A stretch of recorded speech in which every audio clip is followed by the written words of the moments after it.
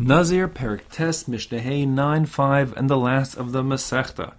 So we're back to the topic of Nazir, and the basic question here is whether Shmuel Hanavi was a Nazir or not. And if you ask, what's the nafkamina? The answer is, what happens if a person says Hareini Keshmuel or Hareini Keben Elkanah, like the son of Elkanah, that was Shmuel's father, or he says Hareini Kemi Shasaf Agag Begilgal, the one who killed Agag with a sword to his head, lopping off his head there. So the question is that going to make a person into a Nazir? And it'll depend on whether or not Shmuel was a Nazir. So we have a machlokas here. Now, what's the machlokas? It's the meaning of the pasuk and the word mora. So here, look inside. The Mishnah says, Nazir haya Shmuel. Tanakama says Shmuel was a Nazir. And that'll be the halacha. Kedivir Rebbe Naharai. That's consistent with the shita of Rebbe Naharai, who had held that if a person says Hareini Shmuel or Hareini Ben Elkanah, etc., that he is indeed a Nazir. Now, why is that? How do we know that Shmuel was a Nazir? Shenemar, because the pasuk says Umora lo ya'ale al rosho. The pasuk says a mora won't go upon his head. Now, what's that referring to?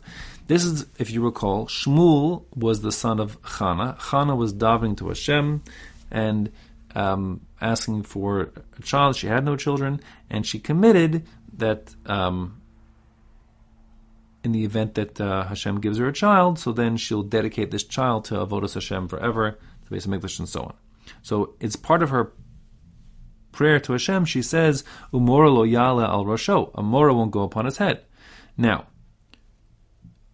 says here in Rebbe Naharai, that is talking about a blade going on his head to cut his hair, and that the point is that Chana was saying he'll be a Nazir.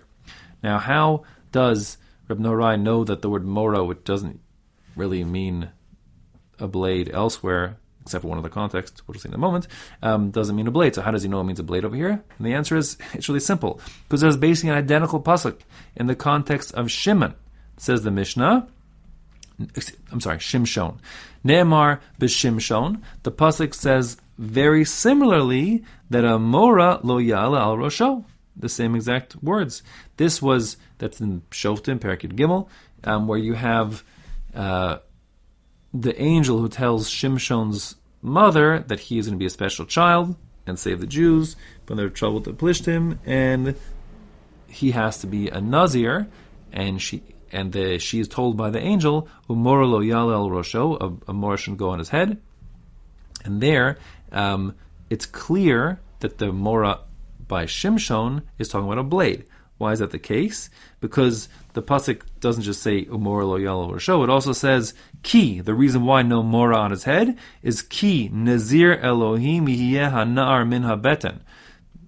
That the child Shimshon will be a Nazir from min habaten, from the time he's from the womb, from when he's born.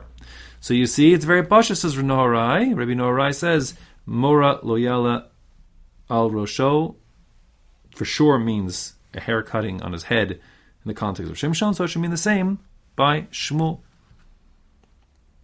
And it says inside, V'ner b'Shmuel umora, ma mora ha'mora b'Shimshon Nazir, just as when it comes to Shimshon, the mora was talking about a haircut with a blade as a Nazir. Af mora ha'mora b'Shmuel Nazir, the same mora that we're talking about not coming on Shmuel's head, also is referring to a blade, and therefore he is a Nazir. Now, Rabbi Yossi says, no, that's not what it means. V'lo ein mora ela shel basar v'dam. The word mora, which doesn't usually mean blade, it doesn't mean it here. When it comes to Shmuel, it means like something like fear. Like even though fear would normally be with an aleph, presumably, even the word mora with a hey of the pasuk, which by Shimshon means a blade, says the Rishalmi, and the Rashi brings it there on the pasuk in Shoftim, that like the hairs are afraid of getting cut by the blade. So mora means fear, and the point here is, or something like fear. And says Rabbi Yossi, it's that Chana is saying that there'll be no fear on the head of Shmuel, of any human being, basar v'dam, only of like Hashem. The only ol around his neck on his head will be the ol of Shemayim, and not of any person. So that's what it means, Rabbi Yossi. And therefore, never committed him to being a Nazir, and therefore Shmuel wasn't a Nazir. Amalo Rabbi Naharai, but Rabbi Naharai answers back to Rabbi Yossi and says that can't be the pshat, because as you will see, Shmuel definitely did have fear of flesh and blood, because Valo Kfar Ne'amar, the pasuk already said, V'yomer Shmuel said, when Hashem told him that he's going to have to anoint David as Melech, but Shaul was currently the king. So Shmuel says, Eich Elech, how can I go and anoint David as the king? V'shema Shaul, because then Shaul the king will hear what I've done. V'hargani, and he'll kill me.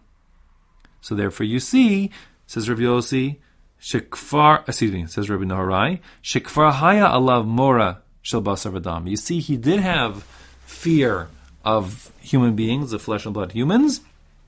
And that's not the pasuk. The pasuk must be saying, not about fear, but rather about razors and hair cutting.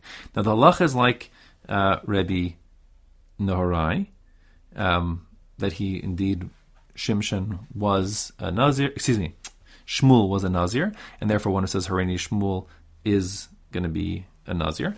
Interesting, you look at the psukim over there, in Shmuel, so the Mitzudos and so, they all translate it as a blade going on the head of Shmuel, as the halacha, that he was a Nazir, although Rashi, who's explaining the more Pasha reading the pasuk, brings the Targum, who says that the word Mora there refers indeed to not a blade, but rather the fear of a mortal man.